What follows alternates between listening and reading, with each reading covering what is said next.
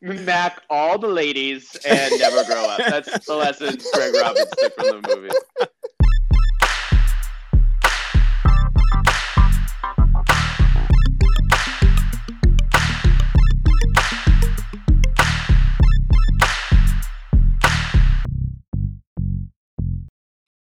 Here we are, good bad friends, to review good bad movies. I'm Alex. I will be your helmsman. I wish I could say the ship's captain, but we all know how this is going to go. And with me are my two favorite able-bodied seamen, Chris and Greg. So, gentlemen, let's kick it off. Never mind. You're steering the boat, Alex. We're just rowing, dude.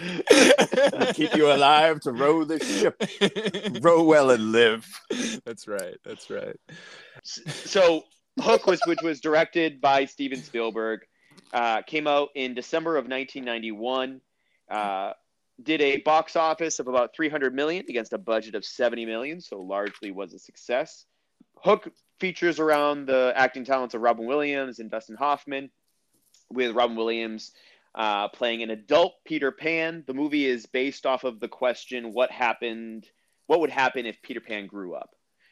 So the film takes us through the beginning, where Peter Pan is now Peter Banning, essentially, I don't know if there's a better way to put this, an absentee, pretty terrible father. Really awful father. Really awful father. Not as bad as my father, but awful father. I mean, whoa, like, it's still a kid's movie, man. Yeah. No, save the trauma, Alex. For if we do Kramer versus Kramer, we'll talk about it. Look, if you thought we weren't going there tonight with this movie, you no, came to the wrong 100% we fucking are. I gotta change. If you some think this notes podcast around. has a happy ending, you came to the wrong place. Craig's like, what? Are we reviewing Hook? What's going on? Yeah, I'll get the tissues. He's a pretty terrible father, but a pretty great corporate lawyer, it seems. Captain of industry, a pirate, as is later said, and goes through the series of events where him and his London to meet with Wendy, his adopted mother. And then Captain Hook comes back, steals his children. Peter has to go to Neverland to save them, rediscovers his youth, so to speak, and his life as Peter Pan, and then goes back, saves his children, and comes back and realizes that there is more to life than corporate takeovers. So, Alex, beyond that, what topic did you want to touch on first? Yeah, so I think the best way to do this is to start off with our personal connection. So I figured that way we get the tears out now, and we can. Yeah, I haven't talked to my therapist in a while, so brace yourselves. This is great. Yeah, let's go in order of least traumatic childhood. Let's cry it out on a public forum, Alex. That can only go well. No, it's exposure therapy. If you're afraid of spiders, you go eat a bunch of spiders. That's right. All right. Well, let's wait. Hold on a second. Who is eating spiders? I feel like you go on Fear Factor or something, and that's how you get over your fear of spiders. Or fucking, you can't just hold them. You have. I don't know. I don't know what a licensed therapist is supposed to say. Yeah, I just know you're wrong. Mine's not licensed. Mine is kid, just some guy. Yeah, you heard it here first, kids, from Greg. If you're afraid of spiders, just eat spiders. I don't understand. Yeah, you'll get over it real fast, or you won't, and that's just more therapy. Or you'll die. Or you'll die. That depends on the watch out spider, for poison Chris. this one. Yeah, you'll be fine. They're probably pretty high in protein. Like a daddy long legs or something. Yeah. Fuck. Oh my we joke God. about it, but I'm the asshole now. Chris is giving out Black Widows for fucking treatment here. I'm gonna throw up. Okay. So the first time I saw this movie, I did not see it in theaters. I saw it on VHS. We were 3 years old when it came out. Right. So I didn't see this until I was about 6 or 7. I saw it. I distinctly remember seeing it at my aunt and uncle's house. Again, I remember so vividly, like the VHS tape coming out, and just like that big, like thick cover. for those those big plastic like VHS ones that you had to snap open. Yeah. Remember? It had that satisfying click when you close. Yeah, that was great. You leave them out in the sun too long and they fucking explode. Exactly. The good old days. Right. And I remember just being like, obviously, like the larger lessons were lost on me when I first originally saw it. But I remember just being so like taken, like the whole live action Peter Pan aspect. I remember it, even as a child, it being very funny. And I think that's one of the aspects that we can talk about later is like what makes this movie so great is that it's aged very well from a comedy standpoint, but it also has comedy throughout like the ages. Like obviously there's many aspects of this movie that it's like a kid's movie. I remember as a kid just being like, this movie's hysterical. Like the food fight and all the different even like though the adult jokes were over me, I thought Captain Hook was like so funny, so great. I thought him and Mr. Smee were fantastic together. And obviously Robin Williams is just, you know, a comedy powerhouse. I remember thinking this movie was fun. I loved the sword fighting when I first saw it. And I think this is one of those movies that I think I've seen 100 times, you know, like since I first saw it in Chris, you've seen all movies at least 50 times. Like, all right. And so I said 100. He's just really, you know, it's high on the scale. It's really embracing the theme of Peter Pan, which is never grow up. So Chris is never grow up. Sticking to same podcast 20 times over. I mean, wait till we get to the lessons. Wait till we get to the lessons of this movie. I got some thoughts.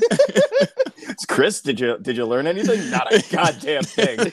Yeah, I'm never growing up. I based my fucking life on this movie. I based my life. Make money, never grow up. Wear sweatpants. Wear sweatpants. Treat your kids like shit. It sounds good to me. Hot take by Chris. Peter Banning, great guy. Great guy.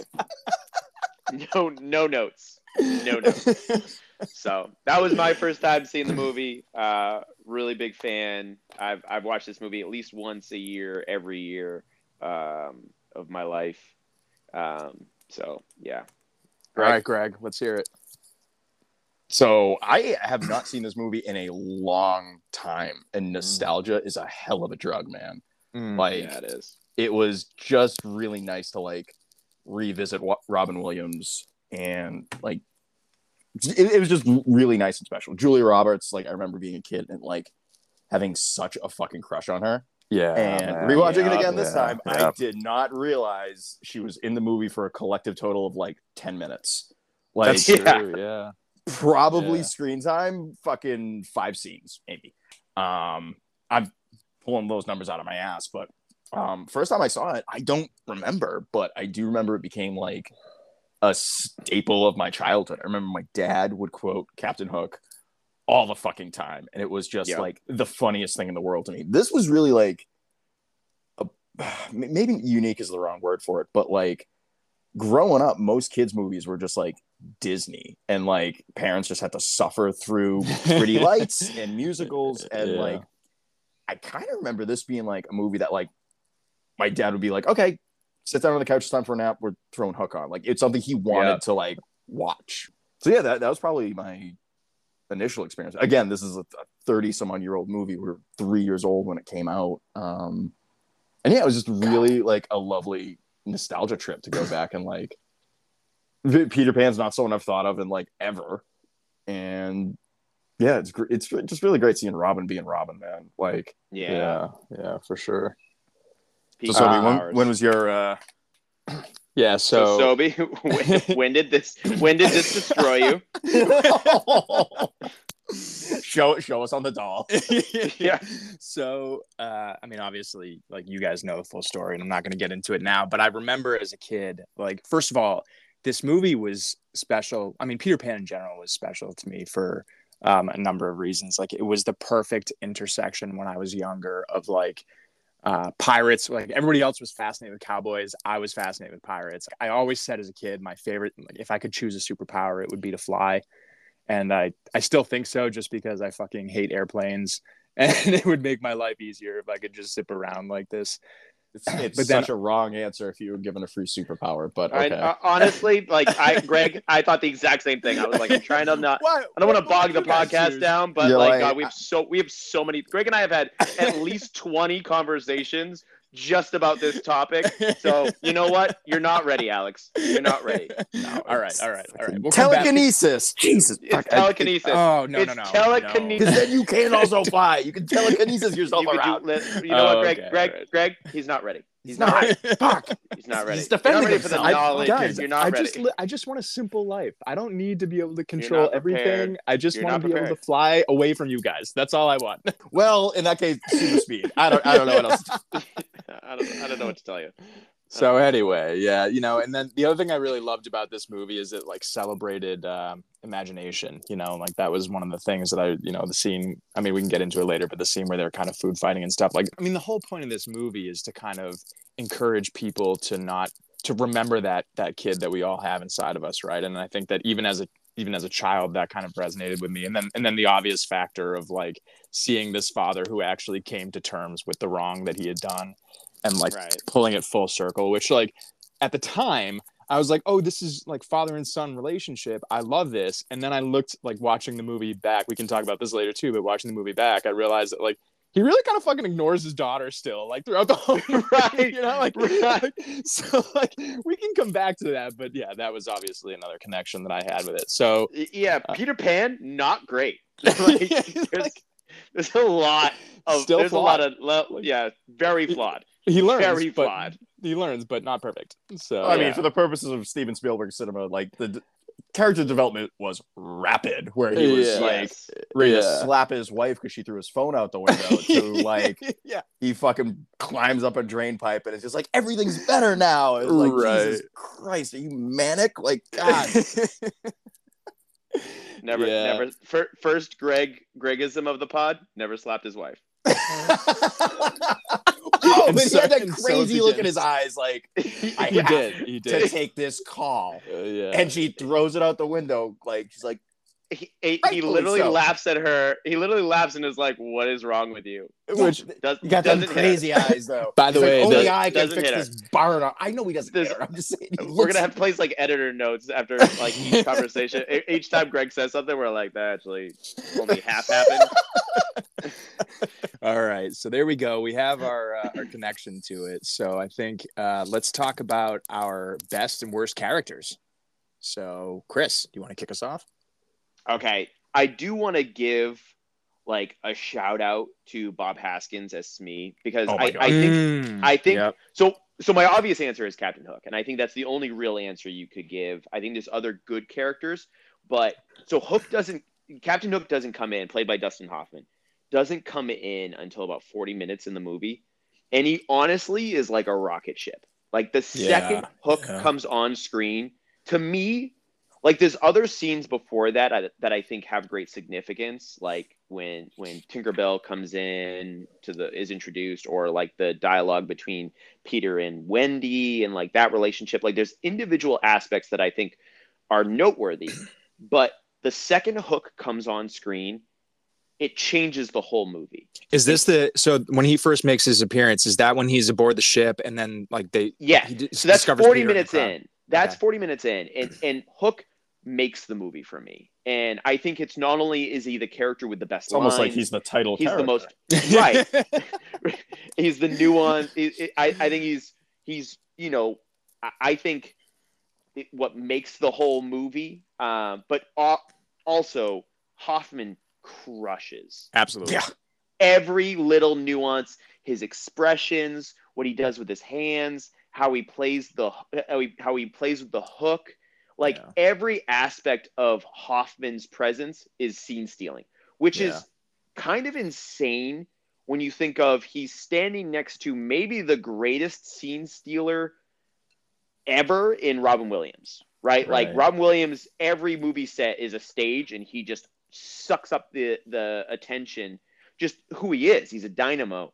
So for Hoffman to do that in next to Robin Williams makes it even greater. I do want to give a shout out to Smee though, because Smee makes like the way they play off of each other makes the highlight scenes. He's a great supporting character. The number one character for me has to be Hook. With the supporting actor is also Bob Haskins as Smee. Yeah, that's fair. Absolutely, man. Yeah, dude, Dustin Hoffman, fucking amazing. Like all of the great one-liners, all the great little mannerisms. Like him and Smee are fucking amazing. Every scene with them is Smee doing like his little warm-up bit with like "Hello, Neverland, good morning, Neverland." Right, which is a Good Morning Vietnam. He's fast asleep, and then like what do you say? A man so deep he's unfathomable. Yeah. And no one laughed, and he was just shit. So good, like so good. I think it's hands down. Like Robin Williams was another fantastic role. It's iconic. It's really hard to watch him do a straight role, like in the beginning when he's doing the cell phone quick draw and like the bargain Wolf of Wall Street elevators, and like it's so just he's a dork. So he's a dork. It's and cringy, it's like exactly. It serves the purpose to like build this horrible business tycoon lawyer, whatever the hell he was. And then like it was really magical to see him become Robin Williams again, because I mean he's becoming Peter Pan, but like that's Robin Williams being the genie that we know and love, being the Captain, my Captain. Right. So that was really Robin's. I would say Dustin Hoffman, then Robin Williams. And you know what? I'm changing my vote, dude. I'm going Bob Haskins, because holy shit, he made the scenes. Like if it was just Hook, it wouldn't work. It was the repartee between the two of them. It was the little like him stealing all the shit and then running off the ship, pointing the gun at Tinkerbell, who is right in front of Hook, and then he spins it around like. This is my little fun trivia, and then I'm going to pass it off. But fucking Dustin Hoffman and Haskins were doing an interview, and they were talking about like how they were working on their characters. Yes, I know where you're going with this. I think it was a Playboy interview, and they said that it hit them at the same time. When we read it for the articles, of course, for the articles, and they said it hit them at the same time. This is Greg's first porn reference of the podcast. I knew the magazine it came from, and I'm like, should I reference it, or are they going to make fun of me for this? Because I made a personal goal of not doing it more than 5 times, so I've already burned one. Mark that one on the whiteboard. So Hoffman and Haskins were being interviewed, and they were talking about like building the characters. They were like, okay, they're very close. They live on a boat together. They're flamboyant and over the top. They're like, they're just gay. They're old queens. And then they just like built the characters around them. God. And honestly, man, it changed the way I watched this movie. It changes it. Just like, this is so fucking funny. And it's just like they took this to Spielberg, and Spielberg was like, "This is a kids' movie." No. Once you learn that, and then you watch their performance, you're like, "Oh my god!" Yeah, it's like they've been married for 50 years. But to that point, so they wanted to add scenes to like expand upon that, like. They were gonna have like Smee giving Hook like foot rubs and stuff like that, and that's when Spielberg and that's when Spielberg was like, "No, guys." Which again, not to indict Spielberg in any way, but it's 1991. Can't And it's a Disney. It's a Disney movie in 1991. Right. What? No, it wasn't. Was it Disney? Yeah, it was co-owned by Disney and Paramount. Peter Pan is a Disney product, Greg. Yeah, I don't fucking know how laws work or anything. I just thought I saw the Paramount. I don't know how laws work. I saw the Paramount and the TriStar and like the opening sequence, and I'm like, literally, Starship Troopers was the same as well. We're going from TriStar to TriStar. I'm like, are we just roasting this one film company? Is this like that'd be amazing? Is this how we like stand with the Writers Guild? We just bully fucking studios. I mean, I thought we did outstanding for Starship Troopers. I think it wasn't a good, but it was. We convinced ourselves it was. You convinced me it was good by the end of it. So, Alex, what was your? I was very susceptible. Well, Alex, who's your favorite character? So obviously, Hook is like you said, just an absolute powerhouse, and all of the best scenes in the movie are Hook. I would actually. Contradict Greg when he said that really like Hook was not the same without Smee, because even the scene with Tinkerbell where they were kind of negotiating over pans so kind of good. 3 days. Like even that is just absolutely stellar, you know. Like So little subtle things on that Right. note. One of the little subtle things where he's thinking, and this is all just like Hoffman just like creating something out of nothing. Where Yeah. like they're negotiating the days, and Give me my Hoffman bubbly. does. I need my bubbly. that was so good. But when he's thinking, and he does that, like he like thumbs his nose while he's Yeah. thinking. Like again, like just electric in every Right. aspect of him. Just like keep the camera on me because everything I'm doing is gonna be amazing. You know, that Right. was his facial expressions, his like everything was. The one thing I perfect. will say is that, and so yes, and I'm going to stick with him as my number one, but to play devil's advocate, I agree that this was not Robin's best movie, or that he was the strongest actor, but I will say his character had a much bigger swing than Hook. And then like the thing that really for me kind of like proved that point is even when he's still this, you know, lawyer, this shark in the beginning of the movie, he gets up to give that speech at Wendy's kind of celebration. And you know, he gets choked up when he's talking about being an orphan and everything like that. Granny Wendy brought me in from the cold. She taught me to read and write. She even found people to be my parents and adopt me. She's loved so many children, just so effortlessly. That kind of emotional swing you don't see in any of the other characters in the movie, Right. with maybe the exception of Tinkerbell, but Julia Roberts doesn't pull it off as well as Robin does. And then the other thing that I would say on that too, just like to credit Robin where credit is due, is that there are so many things that as a kid I never would have caught, like quotes, and they're like really subtle quips. And if you're listening really closely, like most of the good ones come from Robin, and sometimes even Dustin delivers a few that just fall short or don't really get noticed or aren't that great, you know. But like every single one of Robin's is just like spot on, you know. Like he really he fills in those quiet moments, as he does in anything that he does. He fills in those quiet moments so well, you know. I think it's a great point. This is maybe, and I don't even necessarily think this just counts for only Hook, but for a lot of Robin's other roles too. Right. This is one of like the earliest points where Robin has to be really nuanced throughout the entire film. Like the first part of the film, he's powerful, right? But he's a dork. Yeah. Like he's afraid of flying.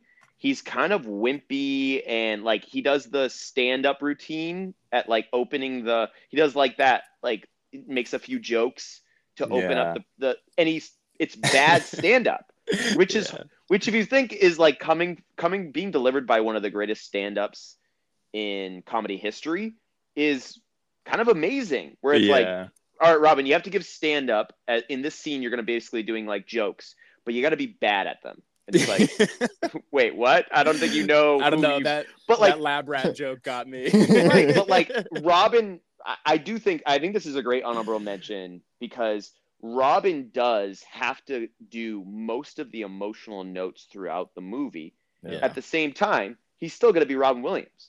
Yeah. Be funny. I don't believe in fairies, and like all those different other scenes where he's gotta be like one of the things that is like Robin Williams to a T, right? Where he's just like, he's not really doing anything, but he's still being amazing. If you insist on seeing Hook and desire to be alive when you do so, do exactly what I say, Peter. Your left arm is dead and hangs lifeless at your side. Lean on the crutch. Left foot turn in. Tilt your head and glare with your good eye. Now crack your mouth and drool. Now growl. Growl. Are you? Not bad, you. Not bad. All right. And literally every step he's transforming, right? Where she's like, slouch your shoulder, turn your leg in, you know, like drool. And like and you literally every drool. Step, Robin Williams is just like transforming. Like that's subtle physical comedy that like 4 people can do. Like Jim Carrey could do it, Robin Williams. But like Robin Williams has to do that and he also has to give like a compelling, like, kind of be the bad guy in the beginning of the movie, where you're like, hey, I really don't like this person. So he has to do so much throughout, and then he has to do the scene where like discovering his happy thought and like the moment he became a father. Like he's got to do so many different emotional notes throughout the movie. I still would go with Dustin, but I'm glad you brought him up as an honorable mention. Yeah, it's definitely, I mean, like, and again, filling in those like little one-liners where, you know, like Tinkerbell is like throwing him around. He's like, "Are you related to Mighty Mouse?" You know, it's like, you know, Firefly like, from hell. Yeah, Firefly from hell. Right. So we kind of brushed all of it. I don't think all of us gave an answer for this, but who's the worst character in the movie? Worst main character? I don't know, man. I love like Toodles, but like he's just kind of like his whole role was a punchline about like losing his marbles, and like that's what he was cast for. He was a 2-hour punchline, and it was like he really did lose his marbles, and then he flies away at the end. Like, I have an answer, and I'm curious what you guys think on this take. And this is a larger criticism of the movie as a whole. My least favorite character is the Tinkerbell character, and she wasn't when I first, like, the first, like, 50 times I watched this movie, right, growing up, Tinkerbell was one of my favorites, because, like, Tinkerbell's kind of, like, the actual, and she was like this in, like, the animated movie as well, where, like, Tinkerbell's the real power behind Peter, where, like, she's, you basically, like, a tiny version of, like, Superman, who just follows Peter around, does Peter's bidding wherever, and can make anyone Peter wants fly.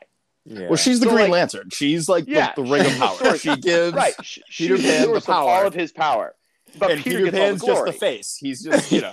But what I don't like, and one of the things that learning, you know, researching the film that I found is that Carrie Fisher was brought in as a screenplay doctor, which later in her life we learned that like Carrie Fisher was like the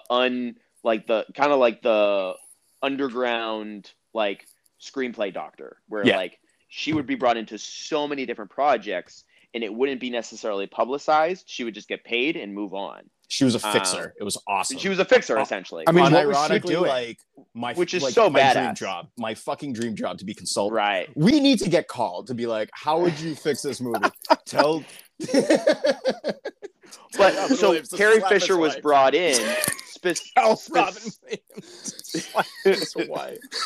Jesus, Greg. Yeah, Greg was not consulted. Maybe they should know it. Carrie Fisher was brought in, and largely we don't know how much she touched with the screenplay, because she was very, you know, infamously quiet about that stuff. Which again, kudos to her, because I would tell everyone. But one of the assistant director said that she did a lot of work on the Tinkerbell character and the Tinkerbell lines, which I think is a great thing, but also ended up being a negative thing for me rewatching this film, where like I kind of feel like the Tinkerbell character was kind of overlooked and had a lot of unresolved plot points, where like the whole story is kind of about Peter reclaiming or reacquainting himself with like what it means to be like happy, and why he does everything is because he's a father, but he's not really being a father. He's being, you know, self-centered and all these other aspects. But throughout like the like through line throughout the movie is his relationship with Tinkerbell, which largely just results in Tinkerbell being shut down. Yeah. At the end, professing her love to him and it's just immediately shut down. And then like they create this beautiful Tinkerbell plot line, and then largely it just is like it goes nowhere. It's just completely unrequited. And she has this beautiful line, which Carrie Fisher did write at the end, where she's like, where she says goodbye and she goes, "You know that place between sleep and awake? That place where you still remember dreaming? That's where I'll always love you, Peter Pan. That's where I'll be waiting." Like, what an amazing line! That was my nugget. That was my quote. but I feel like it's so the good. Tinkerbell character. That's why I kind of like when I rewatched the movie this most recent time, my like writing down my immediate thoughts. The Tinkerbell character being unresolved and me feeling really unsatisfied with how her character played out was kind of at the top of the list. So that would be my point as like what a character point that I didn't feel like the movie dealt with really well. Oh man, I kind of love that though. Like I loved how they like Julia Roberts is gorgeous. Greg's like, love is pain. I love it. I love no notes. Make it hurt. No Make it hurt. Well, no, because no. Peter Pan's a fuckboy. Like he's he really is. Yeah. Honestly, Greg, that's a great point by Greg. Tinkerbell is in love with Peter, and he's just this oblivious little fuckboy, and flying into girls' windows and like seducing them. The cartoon, anyway. Tinkerbell hates Wendy because Tinkerbell loves Peter Pan. It's a little love triangle, and Peter Pan's just like, a kiss is a thimble, neat.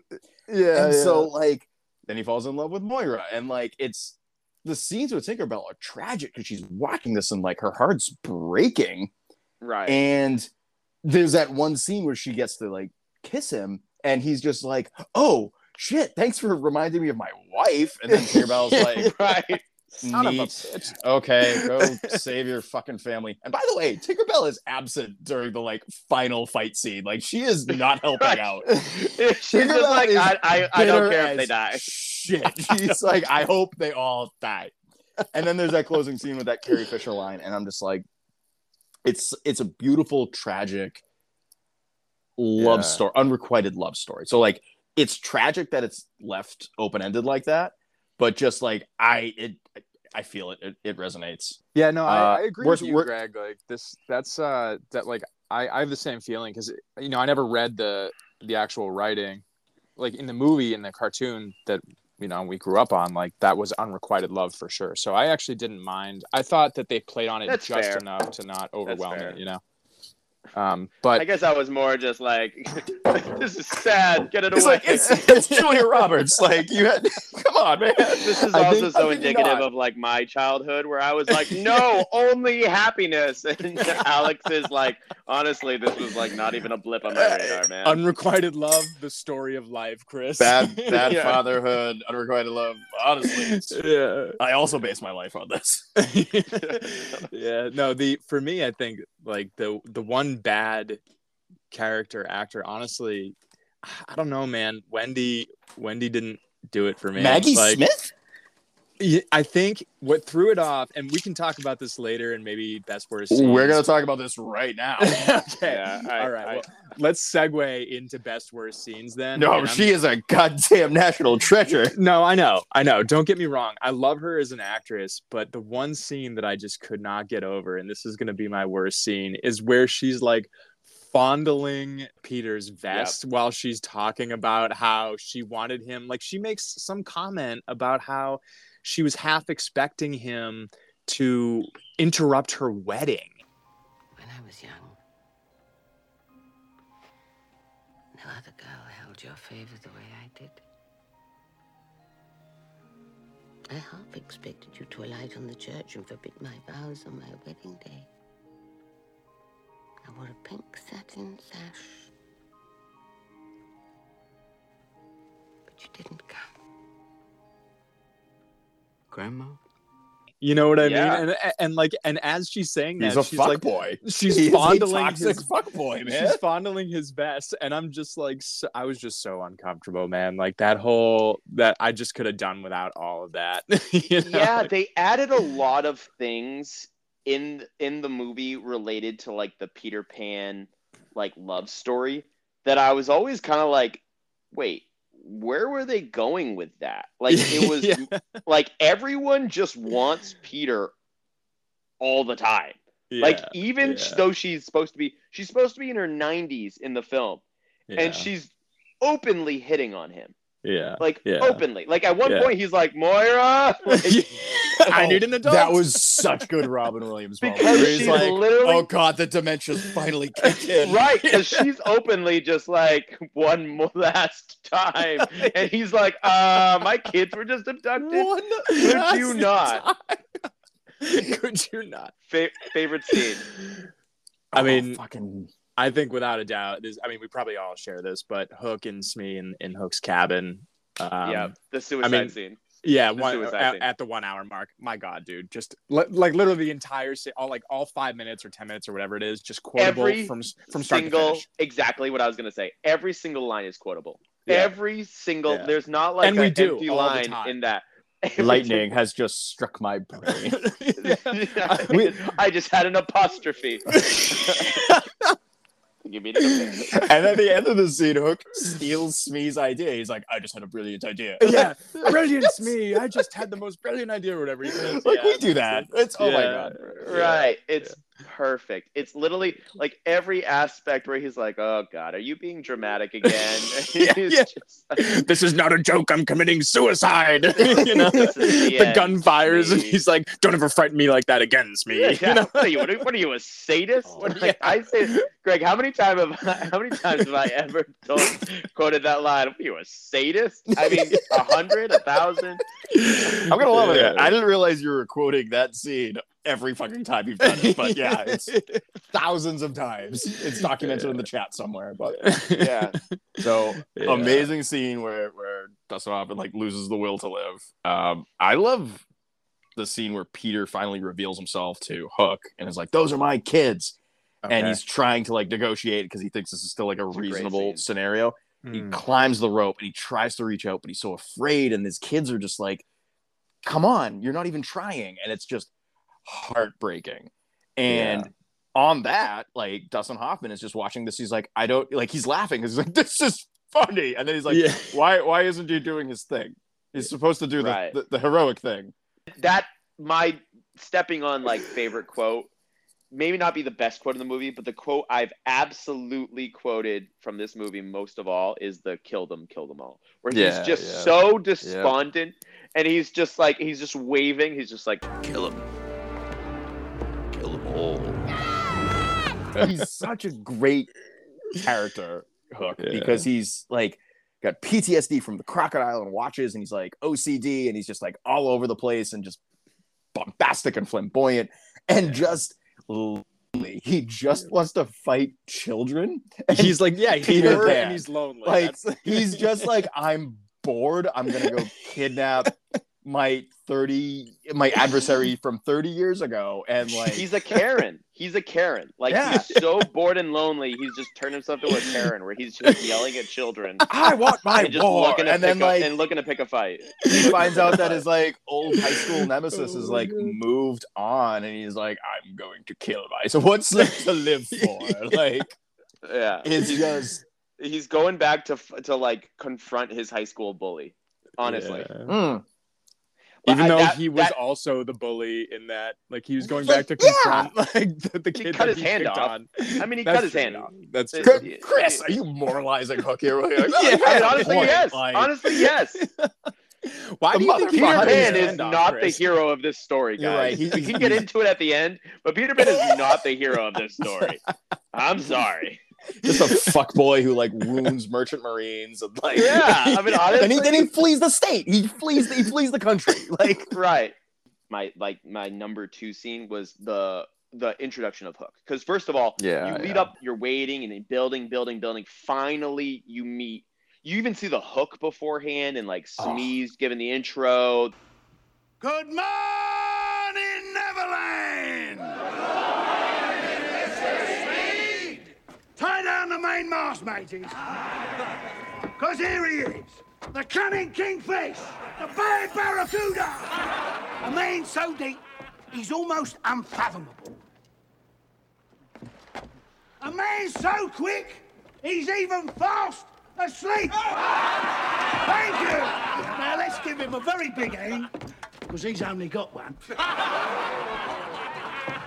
I give you the steel-handed stingray, Captain James Howe!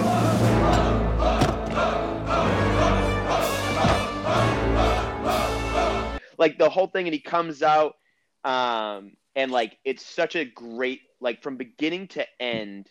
I think it sets up the like Hook character. It sets up like how far the Peter Pan character has fallen, but like every aspect of that scene, just like the suicide scene, has great lines and comedy.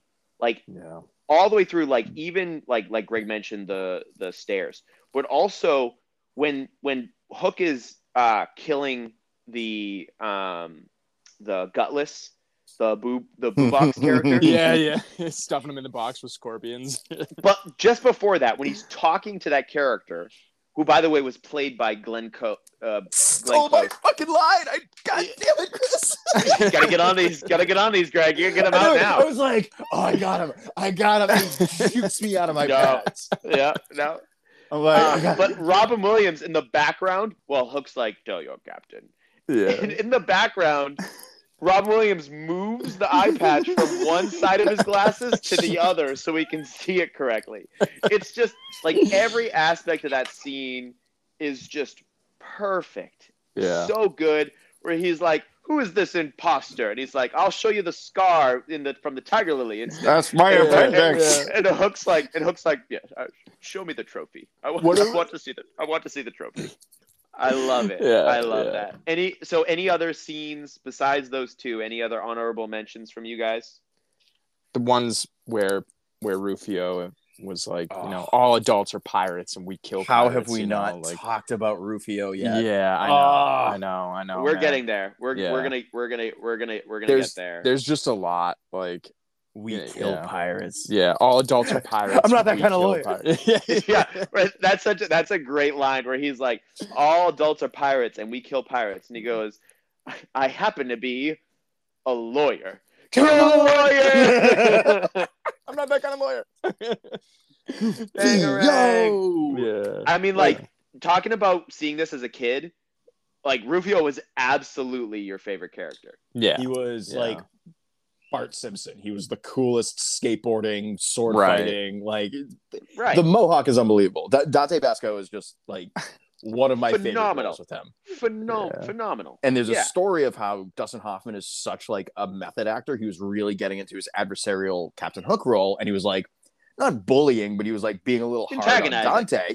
Yeah. And like Dante like watched a bunch of his old movies and like came to him with a bunch of questions, and then Dustin Hoffman was like, "Oh, this kid's like legit," and like kind of took him under his wing and like did a little mentorship. And I'm like, what a fucking cool story to like one of your first roles to be with Robin Williams, Julia Roberts, Dustin Hoffman. The other honorable mentions I had for scenes, just really quickly, is the Tinkerbell Robin Williams interaction.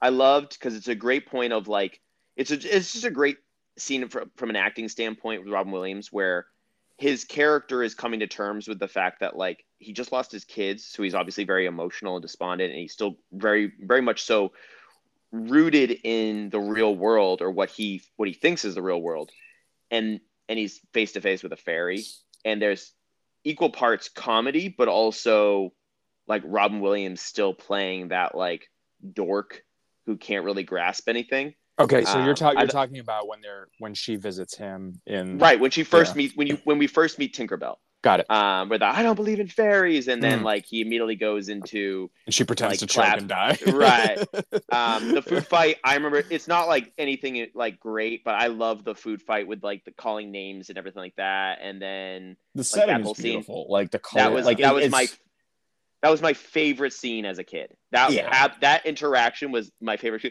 What the fuck were they eating, by the way? It was just bowls of frosting. Yeah, bowls of different colored frosting. But I loved that line where, like, in that scene where Robin Williams is like, "You have a 4th grade reading level." I bet you don't even have a 4th grade reading level. Immortal suck navel. Well, maybe a 5th grade reading level.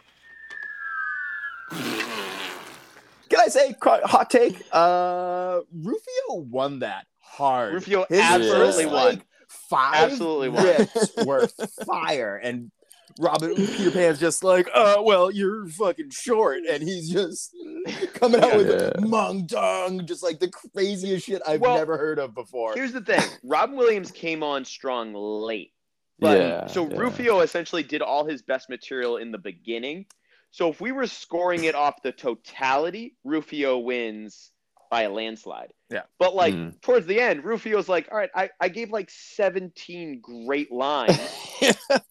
I'm out. He gets off like 3, and then he wins. Right. Rob Williams gets off 3, but he ends strong, so that's all everybody remembers. Yeah. He emptied the clip. It was just the scene from Pulp Fiction where they come in guns blazing. And honestly, none of the justice for Rufio. Justice for Rufio. Justice for Rufio. Justice for Tinkerbell.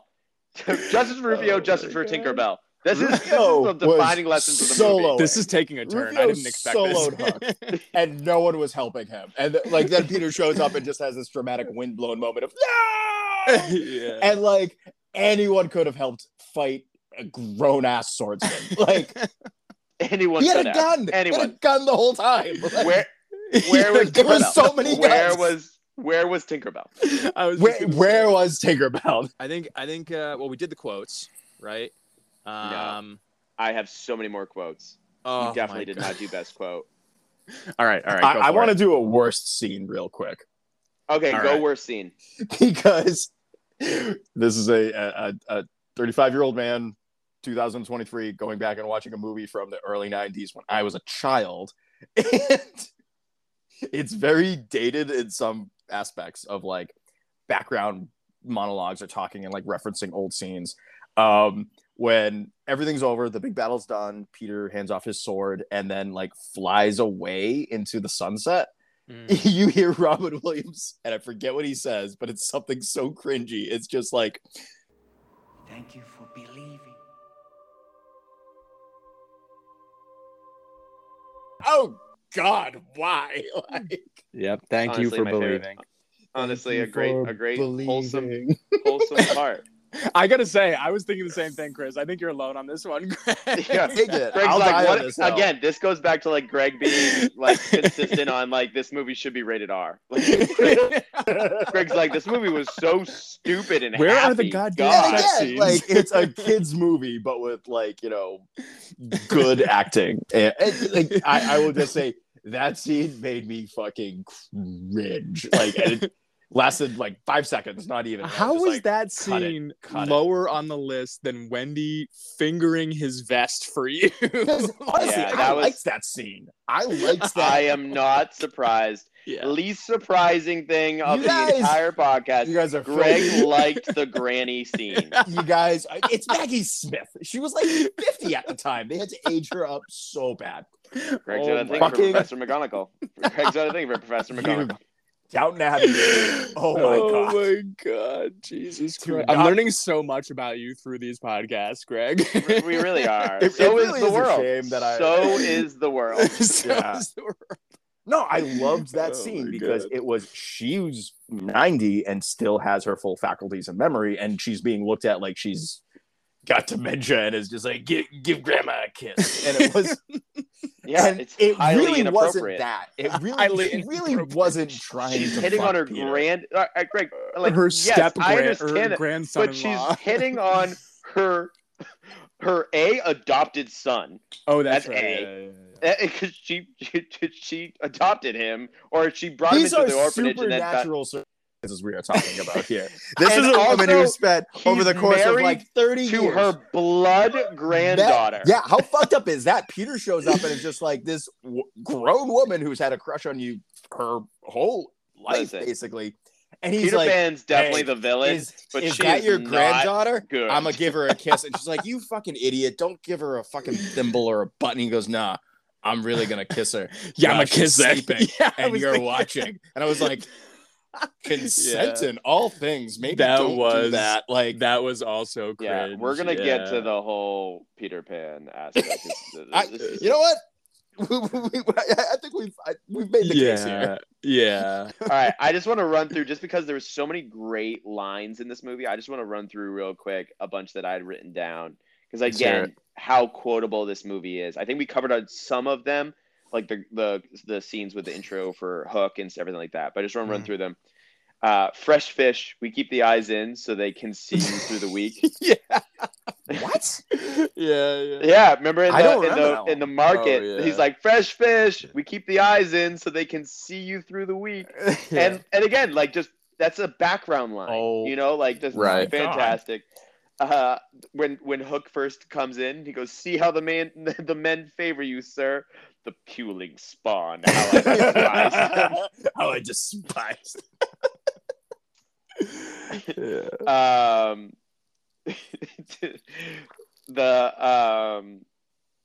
In 3 days, so-called Pam will return to commence the arbitrament of the sword. Smee, translate. In 3 days, we're gonna have a war. Man, it's just Smee all over the place. Like now Hook's what just am being I? dramatic, and Smee is like, "Oh, are you being dramatic?" Oh, not again. And like the "oh, not again" is like under his breath. It's like, "God damn it!" Like I gotta defuse this fucking bomb. And then the last one, now what am I? You're a complex Freudian hallucination that has something to do with my mother, and I don't know why you have wings, but you have very nice legs, and you're a very nice tiny person. What am I saying? I never met my mother, and I didn't take drugs, and I missed the 60s. I was an accountant. I was thinking, yes. There were so many. I mean, there's so many from. There's so many. Other ones There's too. so Like, many. But just If less is more, there's no end to me when Tinkerbell shows up. the baseball the way- scene where somebody gets shot. He's stealing second!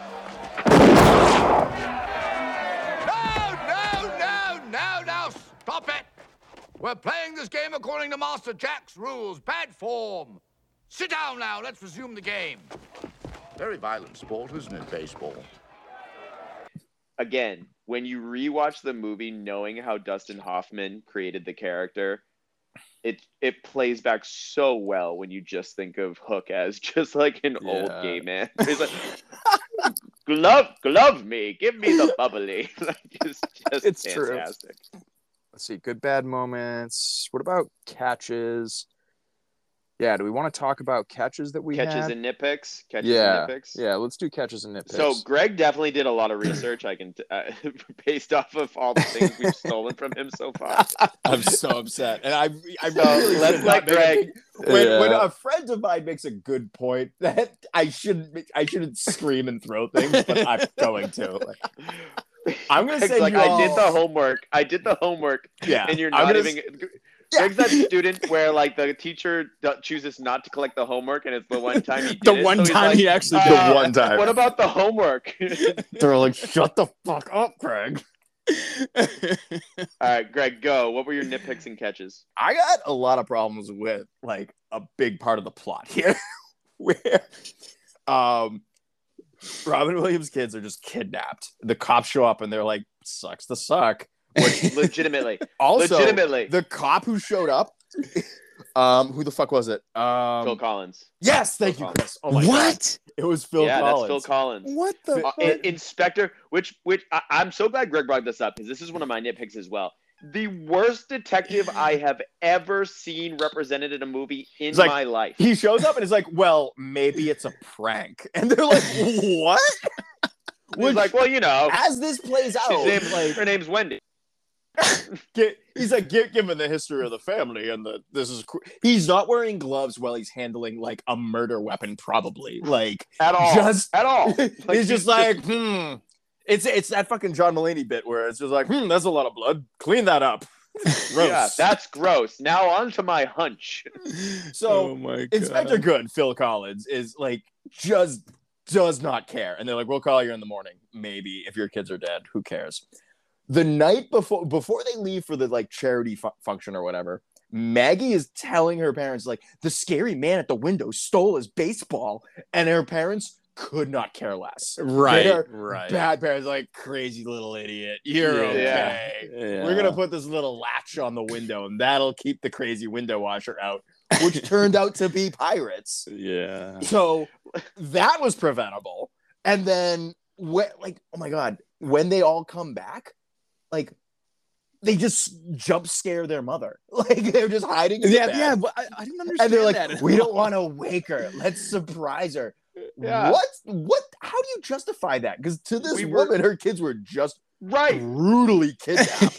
Right. And then they just show up back in bed. We're like, it was hide and seek, Mom. And her husband also shows up on the fucking balcony. Like, what were you doing all night? Like, everyone's going to jail after this. I am locking Robin Williams up so 100%. fast. I'm Social like, services is taking this those was an kids. insurance, and they're like, no, I was in Neverland, and then Toodles flies away, so now Toodles is a missing person. Like, it's just like, I understand they had to wrap it up. Steven Spielberg was like, we're gonna keep it whimsical and like happy ending, everything's fine. But I'm over here like Law and Order, like fuming. No, like this, I have questions.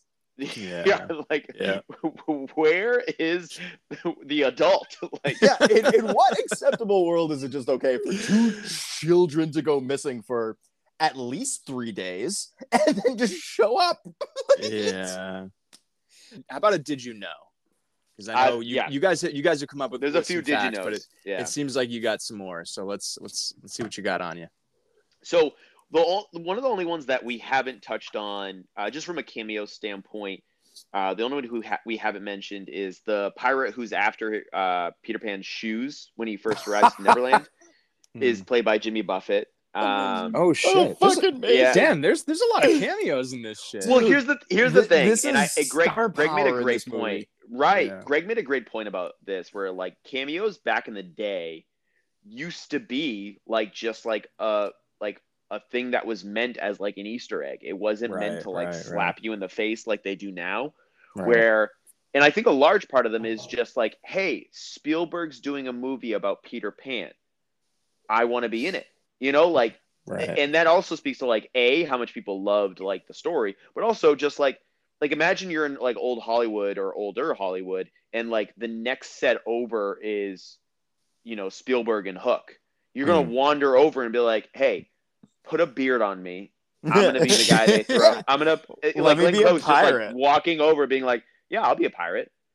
The coach from Rocky, you know, the guy in the 80s who did all the Rocky movies, where the other one who's like, no pain.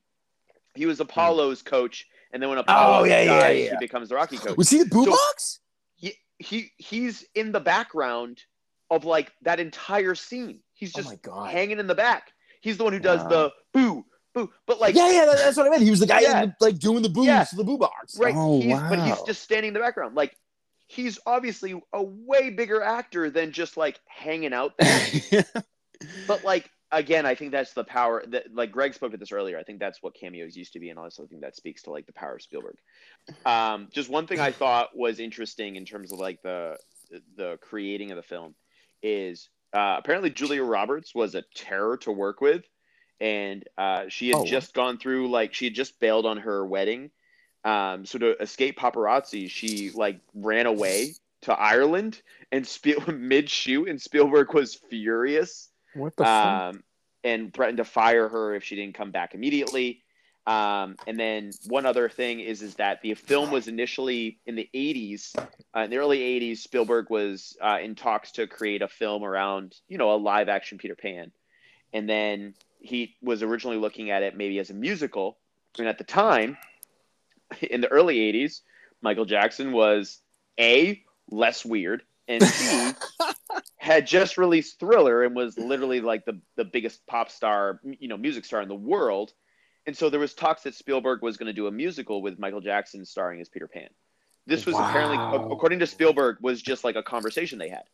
When Hook came out, Michael was so upset, he literally refused to speak to Spielberg ever again, saying that he was promised the role. Spielberg's come out multiple times being like, I don't know where Michael ever got that idea, but that was just like a random conversation we had. But they used to be friends, and then after that, never spoke again because, you know, Michael Jackson's a crazy person.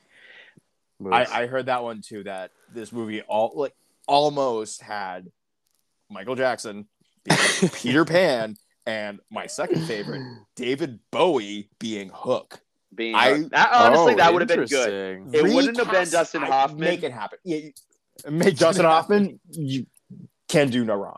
Yeah. David Bowie. Oh my God, like Labyrinth or fucking Ziggy. Labyrinth would have been great. Awesome. It would have been great. All right. First of all, R.I.P. to Bowie. Lot of why talent not Michael, in this huh? one, man. No, Michael. Sorry. But sorry.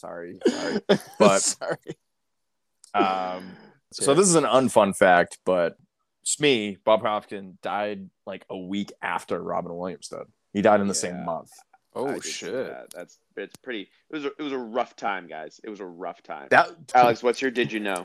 I actually, I had an interesting one. I think, but so you remember in the movie, Peter Robin says to live would be an awfully big adventure, right?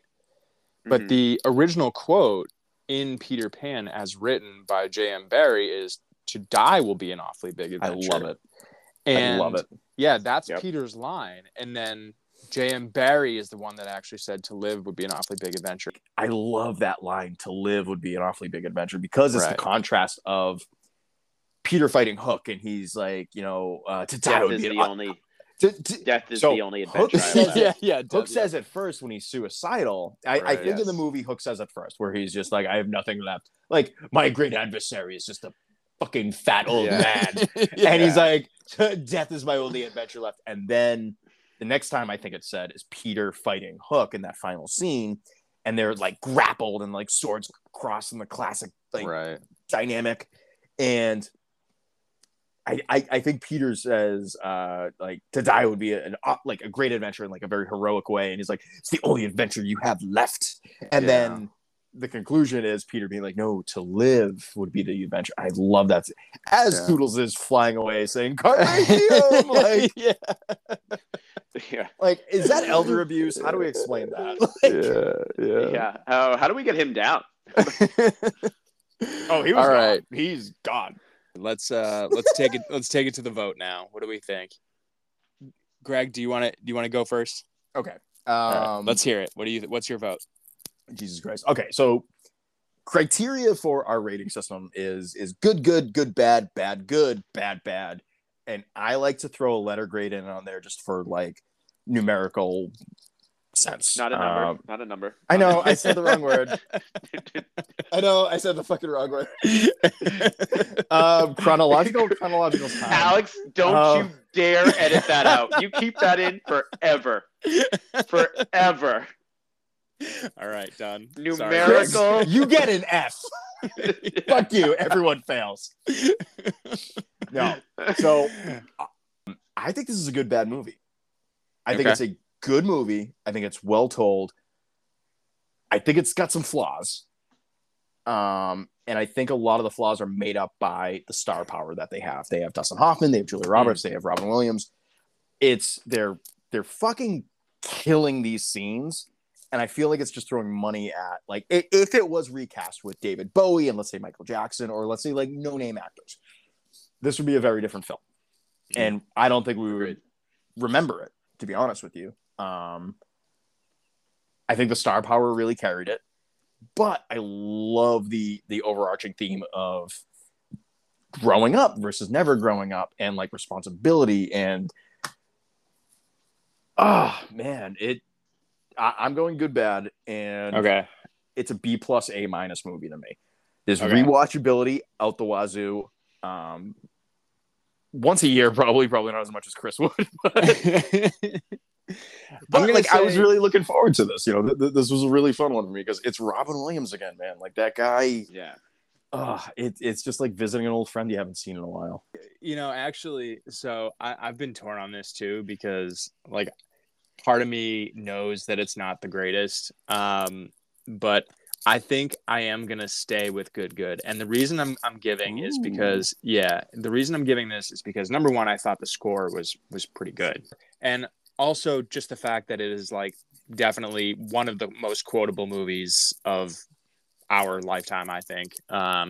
And I do think that, like, I think that you have to take everything in the scope of like, this is actually a kid's movie. Like, it's definitely, I think what makes it good and not good, bad is the fact that all of these things that we brought up as pushing it towards the bad end of the spectrum is actually, it's just part of being a kid's movie, right? Like, there are certain avenues that you're not going to go down, explanations that you're not going to bother with, whatever it may be, like things that you're not going to focus on for whatever reason, mostly time in this case, because again, this movie was already 2 hours long, 2.5 hours long.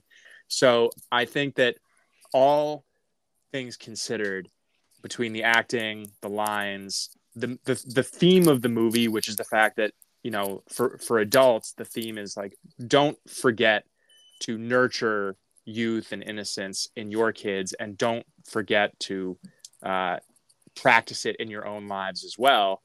And for kids, it's really just have fun, right? Like that's, but I think the fact that there's a really adult theme here, and there's a really great score, and there's a really great cast, and like a quotable from end to end, I think just makes it a good movie. To build off you for a second, Alex, like similar theme from Starship Troopers, where like I watched this as a very different movie 10, 15, 20 years ago. Right. Same thing with Starship Troopers than I did last night when I watched it again. Right. It was just a fun, like, food fighting, sword fighting movie. And then there was just like, I was watching this and I'm like, am I the pirate now? Am I a pirate? Right. Like, it honestly, was kind of a moment I had the same moment, dude. I was like, I am, and I'm proud of it. I am proud. Yeah, Chris. I'm Jack wearing like the hat and the little mini Captain Hook costume. I'm there just like, yep, this is me. Except never recovered. Chris is Peter Banning doing the fucking cell phone shootout draw thing in the elevator lobby. Like, that's me. That's my lesson I learned. Yeah. I do it every day. Always sell out. It's the answer. Always sell out. All right, Chris, let's hear your argument now. So I kind of I teetered between both of your points, right? When I initially thought when we were gonna do Hook is one of my favorite movies of all time. And has one of my favorite people of all time, Robin Williams, in it, with my favorite director of all time, Steven Spielberg.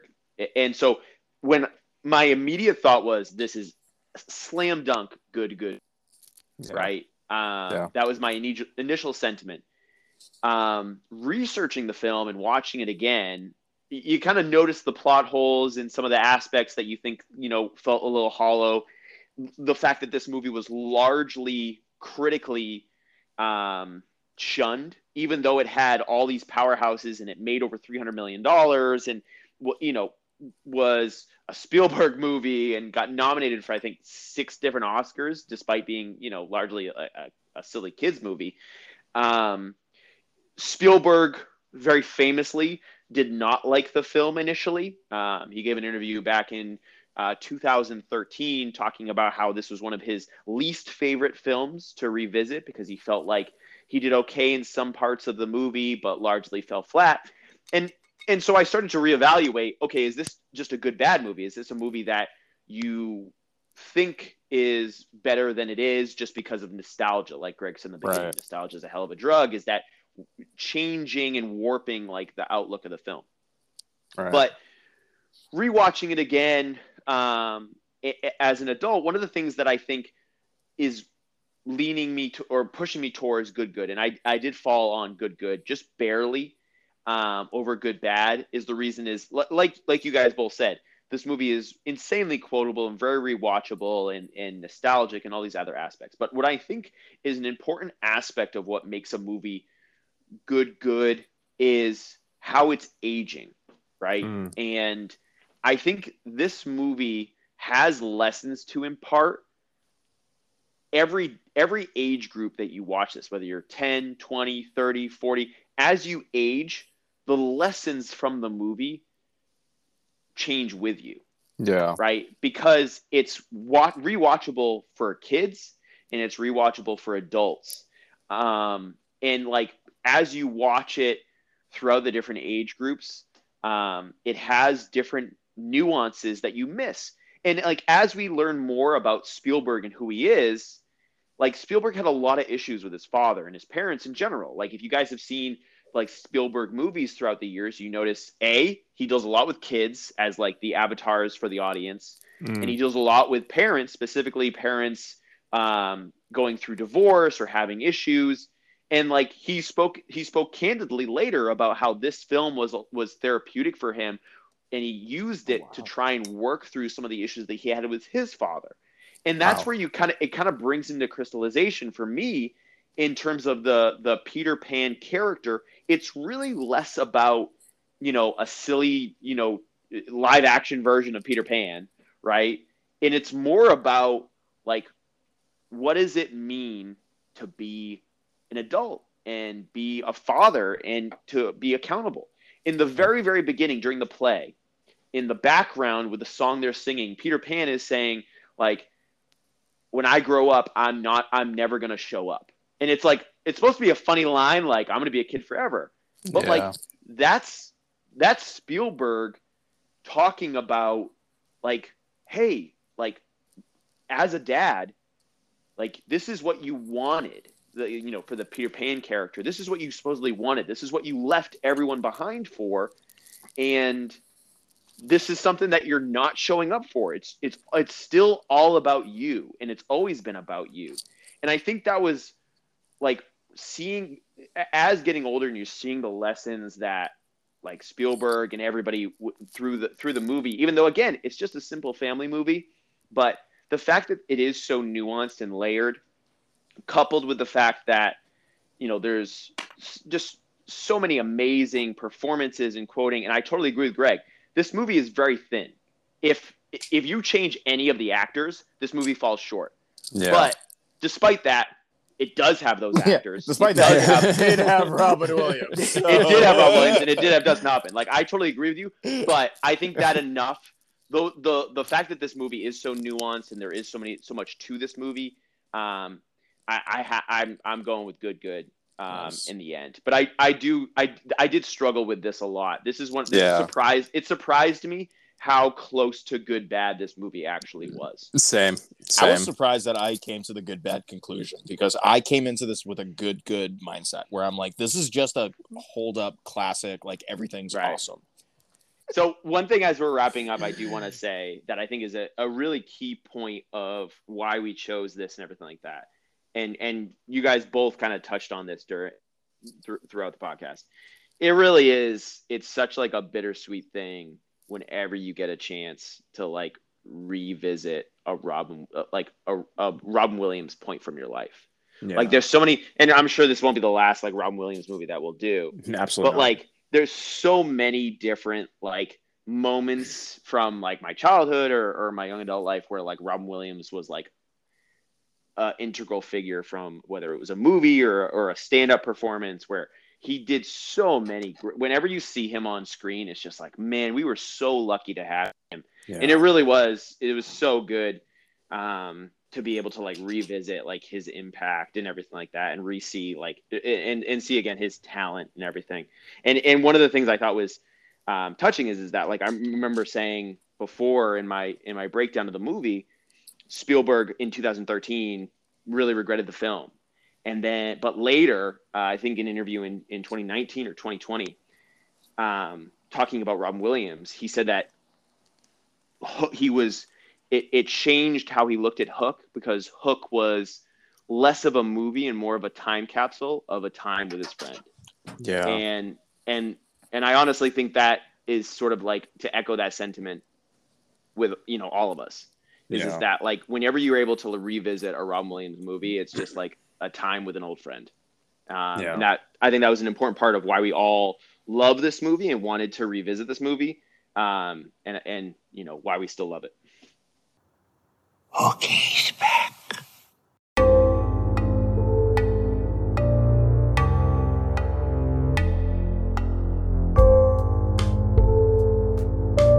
Paunchy sag bottom puke pot.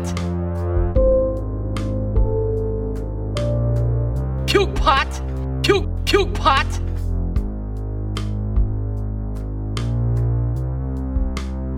My life is over.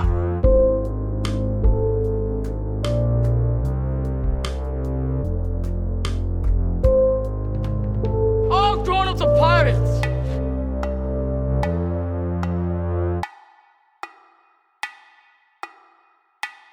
We kill pirates.